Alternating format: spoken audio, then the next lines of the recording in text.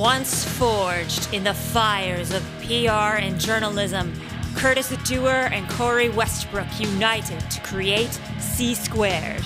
Now, on our podcast, we interview musicians and other industry professionals to give you an inside look on how to take your music to the next level.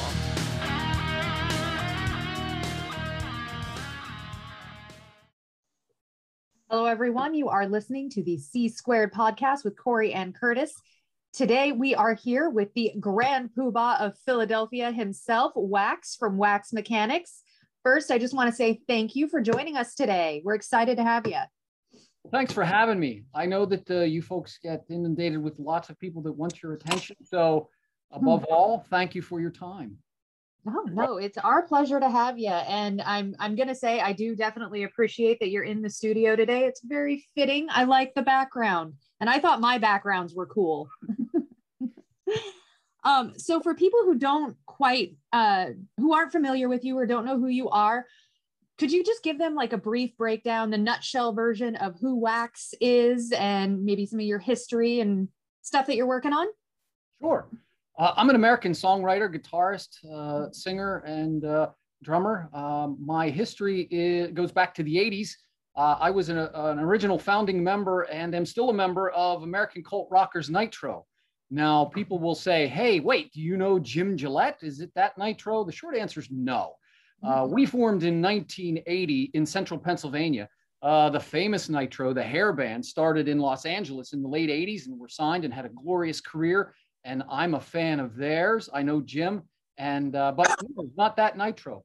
Our Nitro was a bit of a America's response to the new wave of British heavy metal. So we were more of a Metallica kind of thing. So we started in 1980, ended up getting signed to a European label, released some records, are doing some reissues now, have released some new music in the probably about 2013, and bang zoom, we're still moving along. I'm one of the primary creative engines of Nitro, meaning that I write a lot of the stuff with some of the other guys. And the quartet is still active, and I am charged with writing a lot of the stuff. So the songs pile up over time. And I found myself with quite a few songs that were, I guess, for and of their time. And Electric Talon Records out of Philadelphia asked me if I wanted to do a solo album. And because I'd been gigging around and recording as Wax Mechanics for probably about a decade, I said yes, and here we are, and I'm in front of you, and thanks. So I have a follow-up. So he always has a follow-up, just so you know. But I got to ask, this is probably a dumb question, but have you guys ever been mistakenly booked as the other Nitro anywhere? Frankly, no. Oh, dang. That would have been fun. It would have been nice because we could have had a really nice payday because those guys were making more than we were. Yeah, well, that's what I was thinking. I was like, did you ever get like this offer to like go play a big show? And then it's like, wait, you're not them. But anyways, that would have been kind of interesting. Well, I have to jump in here, Curtis.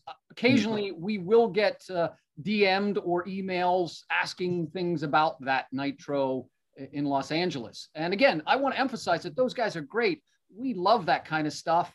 They were just different than us. And we were kind of done with our serious touring and recording by the time that they actually formed. So like them, and kudos to them and their fans. We're fans as well. Cool. Are you question? Oh, I did not have a follow-up. Did you have a question? I have a question. I want to talk. So we got to talk a little bit about what? I was going to say, if you're not familiar with Curtis's interview style, he is like the Billy Mays of questions. It's always, but wait, there's more, so you know.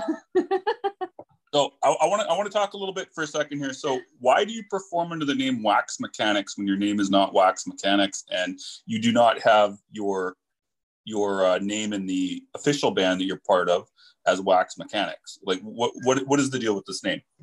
Well, what I wanted to do is Nitro's mission statement was really concise and focused. We were doing seriously heavy, almost punk pop metal kind of stuff.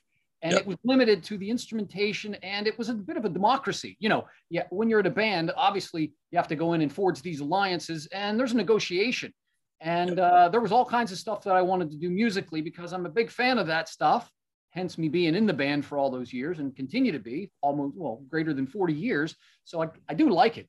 Now, what I wanted to do is, and I started to stretch out decades ago, and stuff that I would bring to the band just wouldn't be suited for it. Now, there was no big dust up about it, but basically it was, no, we're going to do this kind of thing. And we were all in agreement. So I had these other stylistic choices that were piling up.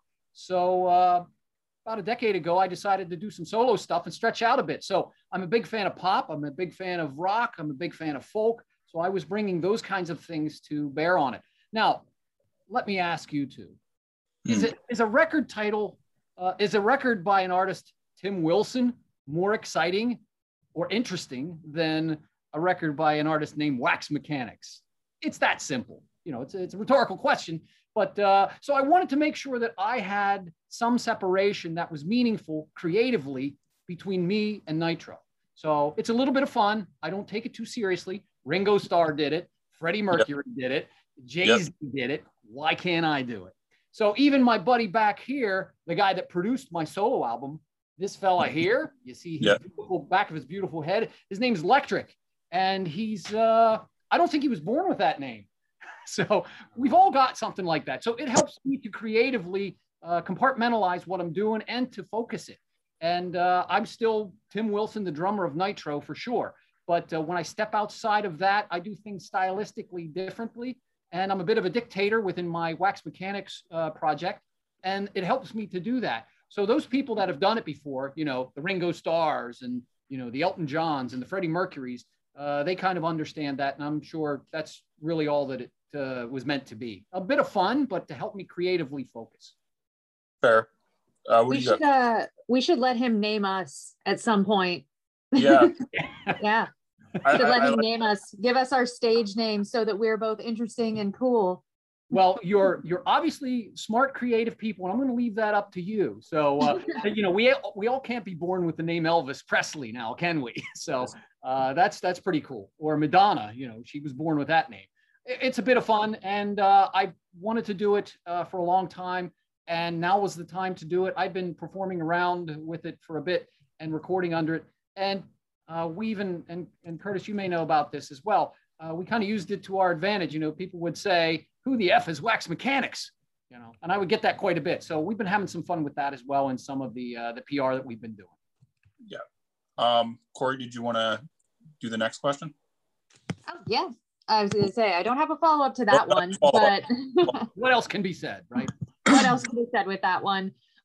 So moving on to the next subject, we have a lot of questions for you on here, but I definitely wanted to hear more about your latest album, Mobocracy, or however I'm saying that wrong. I know I'm saying it correctly. Wrong. Good job. Oh, I said it right. Holy crap. I am terrible at pronouncing stuff. Well, and so yeah, and then your experience with Talon Records. I'd love to just hear more about what you got going on there. Well, as I was saying, the songs always are piling up. As a songwriter, and I don't know about anybody else, but for me, they're always coming. There's always one in the pipeline. I've been doing this since I was a child. So it's kind of second nature to me. I don't fight it. They sort of come as they want to. And probably about 2015, these songs started to pile up that were reflecting the times we were in here in America. You know, we were going through all this socio-political shift in our society. And I wasn't trying to do any, you know, I wasn't trying to write my Sgt. Pepper or anything like that. These songs just sort of came organically and they were related. And so whenever I was getting together with Electric to record some stuff, we found that a lot of these were certainly interconnected and were reflecting the times. And at that point, it dovetailed a bit with my getting to know Electric Talon Records here in Philly. Great guys there. And they heard some of the stuff that I was doing. I told them what I wanted to do, which was to make a record that was a bit of a themed record without getting too arty-farty about it or pretentious. The songs were related. They wanted to be something. Electric and I sorted through about a dozen songs that I wrote on the topic about that time, from 2015 up and through 2020 when we released it. And they came together and coalesced as this themed album. And it was reflecting all the tumultuous tectonic shift that was going on in America. And the title seemed pretty appropriate. mobocracy, which is rule by the mob. And that's kind of what it felt like. There's a lot of aggression going on in the US. There was some anger. There was some polarization, as we know, that still is going on. America was transforming a bit. And although it wasn't really deliberate, we kind of let it happen. And with Electric's help, we brought the album Mobocracy to Electric Talent, and they said, this is something that we want to do. And Stephen Burdick was gracious enough and generous enough to say, let's do this in late 2020. And there you have it. So just on the album itself, so one thing that you ended up doing that I noticed that I kind of appreciated, being a non-political person myself, is you kind of had it be political yet not political at the exact same time. How did you do that as a conscious thing, or was that just me kind of as a Canadian going like, this is vague enough to not be polarizing? Well, I wasn't being manipulative. And it's a good question, Curtis. As an artist, my job is to take in stuff, to put it through my lens and to give it back. And that's what I do. I wanted to make sure that my fear was just what you had described. I've been on the political and social ends of the spectrum, frankly. I've been liberal at times. I've been conservative at times. I didn't want it to take a political stance because I wanted it to be more of a statement of what America was going through. And it just so happened that at the time, I was able to do that effectively. And Electric and I wanted to deliberately make sure that it didn't take a political stance because, frankly, it didn't reflect what I was doing creatively. Secondly, we didn't want to offend anybody. Not that that really mattered, but if it had come out as a liberal or conservative record, that's how it would have come out. So we did this deliberately to make sure that we were giving a bit of a reflection of what American society was about. I have friends and family and fellow artists that are both liberal and conservative, and the songs were coming out to where they could be interpreted either way. So each one of them were ambiguous enough and vague enough that they could be interpreted both ways. I have to be honest with you, I just felt like the universe was kind of working with me, and they weren't giving me these political stance songs that could possibly have come out at the time. So I was trying to be open-minded. Fair enough. I freaked out the day, I think it was like the week after the election, and you released Victorious. I was like, oh no, what's it going to look like?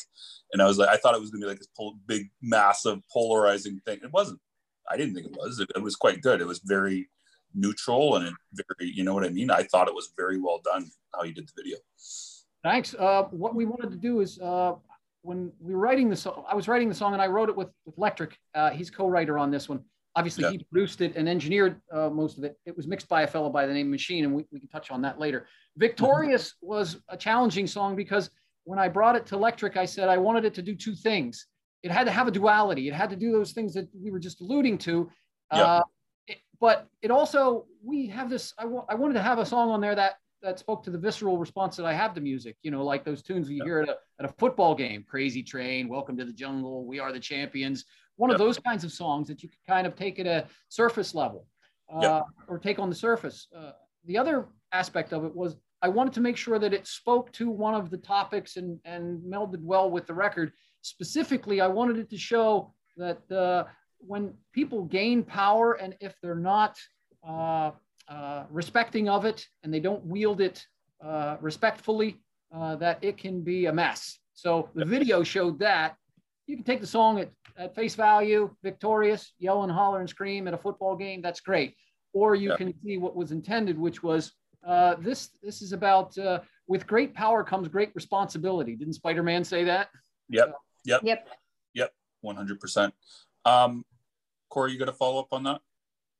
No. I mean, I just agree that because I obviously am from America and I'm really close to Portland. So I was in the middle of a lot of the political upheaval that was going on in the clashes. So I really appreciated how, what's the word I'm looking for? Accessible. There we go. Accessible your album is, regardless of political stance or, you know, where you're leaning. They're kind of, it's universal values that kind of apply to everyone, regardless of where you stand on either side of the aisle. I'm a typical American man born in the 20th century. So I'm in my 50s and I've had some experiences that took me through the 60s, the 70s, the 80s, the 90s, etc. So I don't feel like I'm any smarter or any more advantaged or disadvantaged. I was well educated in American universities. So I have a pretty good slice of what typical America is. And I'm a huge fan of the stuff that we all grew up on in those times. And my work reflects that. With the help of this guy here, we were able to focus that a bit. I'm a big fan of pop music. So this accessibility that you were talking about, that was deliberate for sure. I really like the Beach Boys, the Beatles, Queen, that kind of thing that's singable, that is memorable, that's catchy and poppy. And I wear that pop on my sleeve as a badge of honor, and I love that kind of stuff. So my audience knows that, and you hear hints of that in some of the Nitro work as well. Now, it was tempered because of some of the other fellas in there, but I was bringing that pop element there to the Nitro work. And that's also speaks to what we were talking about earlier, is I wanted to make sure that the Wax Mechanics work reflected a bit more of that. And this fella back here, Electric's a master at bringing that out in me and translating it, getting it onto tape. So the accessibility was important, and we designed it in there with all the vocals and the catchy choruses, but it came together pretty well. And I was really fortunate to have Electric working with me to bring that out. Yeah, it came out great. Yeah. Curtis, did you have a follow-up? I did, actually. I was going to say one thing with this, though, is that it was still almost like it seemed to get picked up more by the metal press than like the mainstream. I don't know if that was just because my contacts or what, but which could be the case for all I know. Why do you think it is that it seems that it connects with the heavier end of the spectrum versus the more mellower end, even though you were going for that accessibility? Well, first of all, Curtis, let me thank you for doing that. Your work was invaluable. I know what it's like to break a fresh artist, and boy, oh boy, do I appreciate you. And and Corey as well. So no, he's amazing, is what I'm saying. He can take a small artist and make them explode. So I'm just tooting your horn just a little bit because he's epic at his job. Sometimes it's a team, guys, right? We're a team. Team. So first of all, Curtis, without puffing you up too much there unnecessarily, your work was invaluable, and it got me in front of those kinds of people that I needed to be in front of. At my core, I am a hard rock guy. I like guitars, bass, and drums, and howling cranked up to 11. I also have a pop edge that I like to put in there, and I'm also a fan of some punk music as well. That said, I wanted to be known as a rock artist because it dovetailed with my work with Nitro. People know me from that. We have a modest pedigree with Nitro. I know that. And, but it's strong, and it's been spanning, 40 years, a few decades here of that. So that's where my heart and my core is. And I wanted to make sure that it stayed there. The response that I think I'm getting is because of the quality of the hard rock that's there. You've got stuff like Zeppelin influences in there, Black Sabbath stuff is in there, Van Halen, Aerosmith, those Judas Priest. So we were pulling on all those influences, and I want to, and we'll go forward, even though my audience knows that I'm going to swerve a bit and stylistically may change it up a little bit. At my core, I'm a hard rock guy, and I'm going to try to make the tent bigger than to make it smaller. I know that in some cases, and I've gotten a little bit of a pushback from some of the very focused hard rock fellas that say, listen, Black is one of those songs on there, and that's not really rock. What are you giving me here? And I'm like, I understand that, and I respect that, and there's room for all of us. But any audience that I have knows that stylistically, it's going to be hard rock, and there may be some detours, but it's going to be interesting. It's going to be fun. And above all, and Curtis, you know this as well as anybody, that the problem with breaking a new artist is to make sure that they have their own unique sound and style.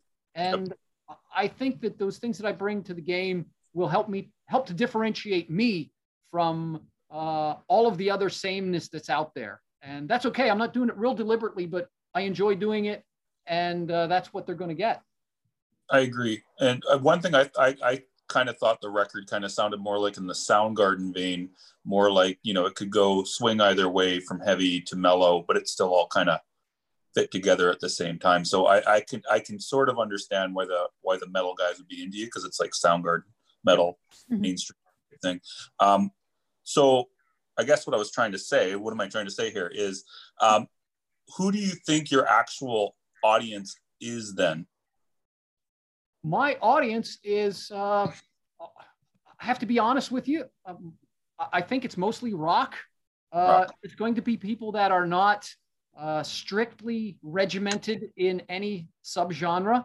So those kinds of people that liked, and again, this is just my own experience, my own tastes talking, the Soundgardens of the world, or the Soundgarden fans of the world, those folks that liked the kind of rock that I grew up with, you know, Queen and Led Zeppelin and Black Sabbath. I mean, on the latest Sabbath album 13, there was an acoustic song called Zeitgeist, you know, people loved that record. And then the rest of it was just heavy, snarling, you know, down-tuned stuff. And I love that. But when I heard Zeitgeist for the first time, I'm like, aha, that's the kind of Sabbath that I've come to the party for. That's the kind of artist that I want to be. And that's the kind of audience that I'm trying to cultivate.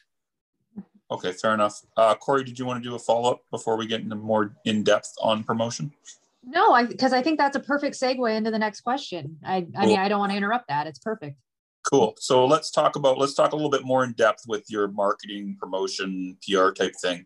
So how much of the whole thing with, you know, who the fuck is Wax Mechanics type stuff, was that your idea or was that Steven's idea, or where did that come from? Well, I brought it there to Steven, and it's one of those things that you know, the hair kind of stands up on the back of your neck when you bump into something that's unique and interesting and fun. So we saw it as fun because people were asking me that when I was talking to them about it, you know, who the fuck is Wax Mechanics? I'm like, I'm Wax Mechanics. And so I brought it to Steven, and we said, wouldn't it be fun if we got all these famous people to, and we faked it, as you saw, with our fun little homemade do-it-yourself kind of way. You know, we had Freddie Mercury saying, who the fuck is Wax Mechanics?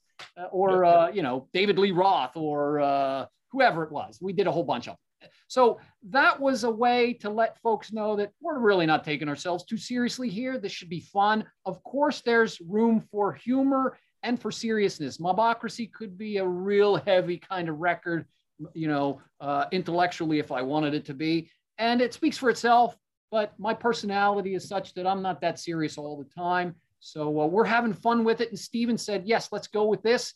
And that's a gift that keeps on giving, buddy. You know, Corey, if you look at them, you could just pick anybody and make fun of it forever. And that's what we're probably going to do. It lets my audience know, hey, yeah, there's time for levity and there's time for seriousness, and you're going to get it all. It should be an experience that's not too overbearing. And that's one of the things that I noticed specifically in like the rock and metal community is a lot of people take themselves way too seriously. And I almost feel like it hampers them a bit.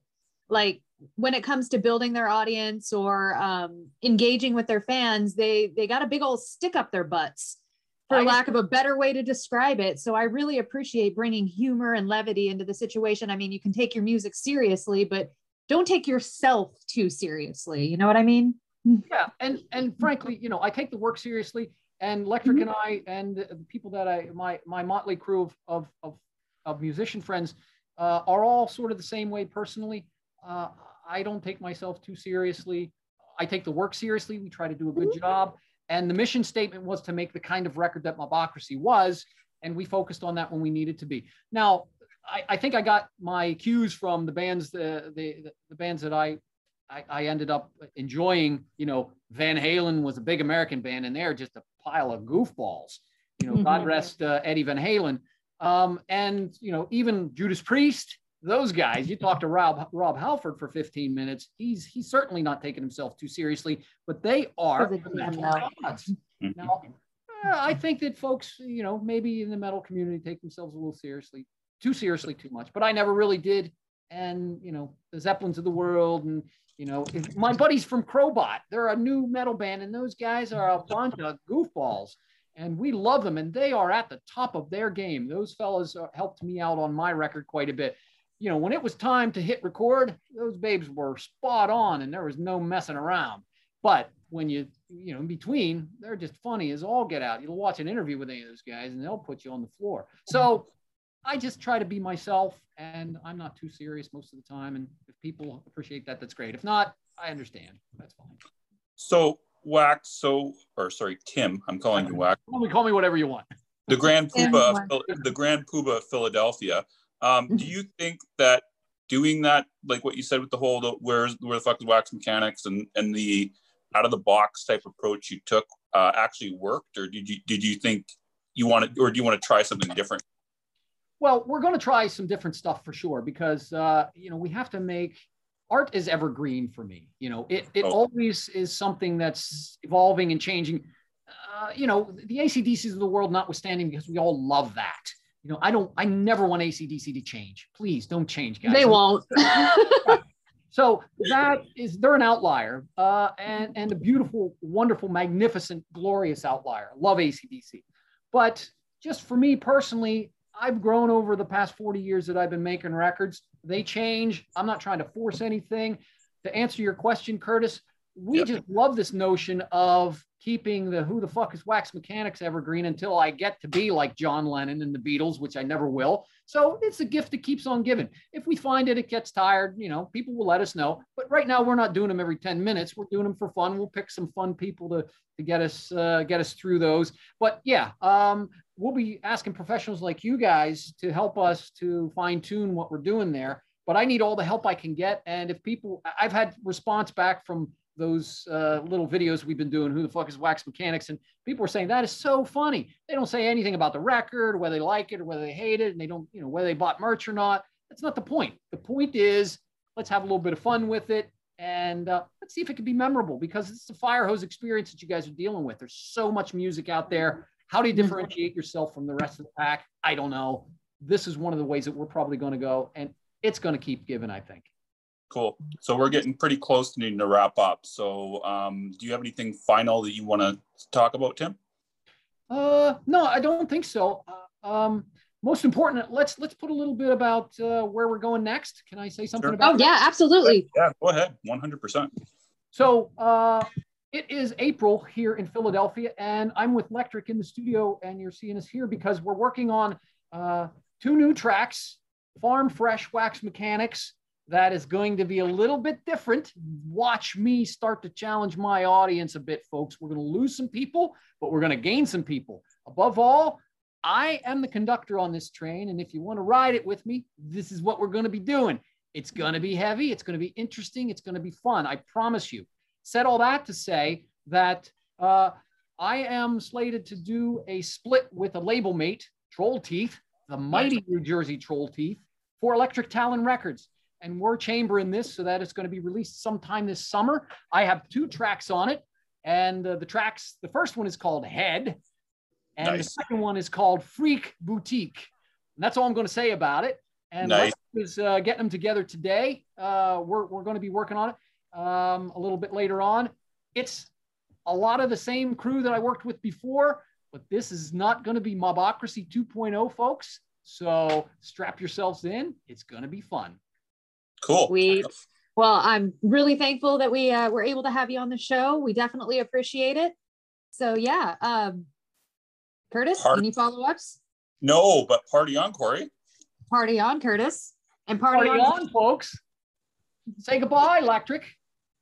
Thank you, guys. If you enjoyed this podcast, please help spread the word by leaving us a 5-star review on your platform of choice. You can also join the conversation by following us on any social media and suggesting guests or topics you'd like to learn more about. Thanks for listening to C Squared.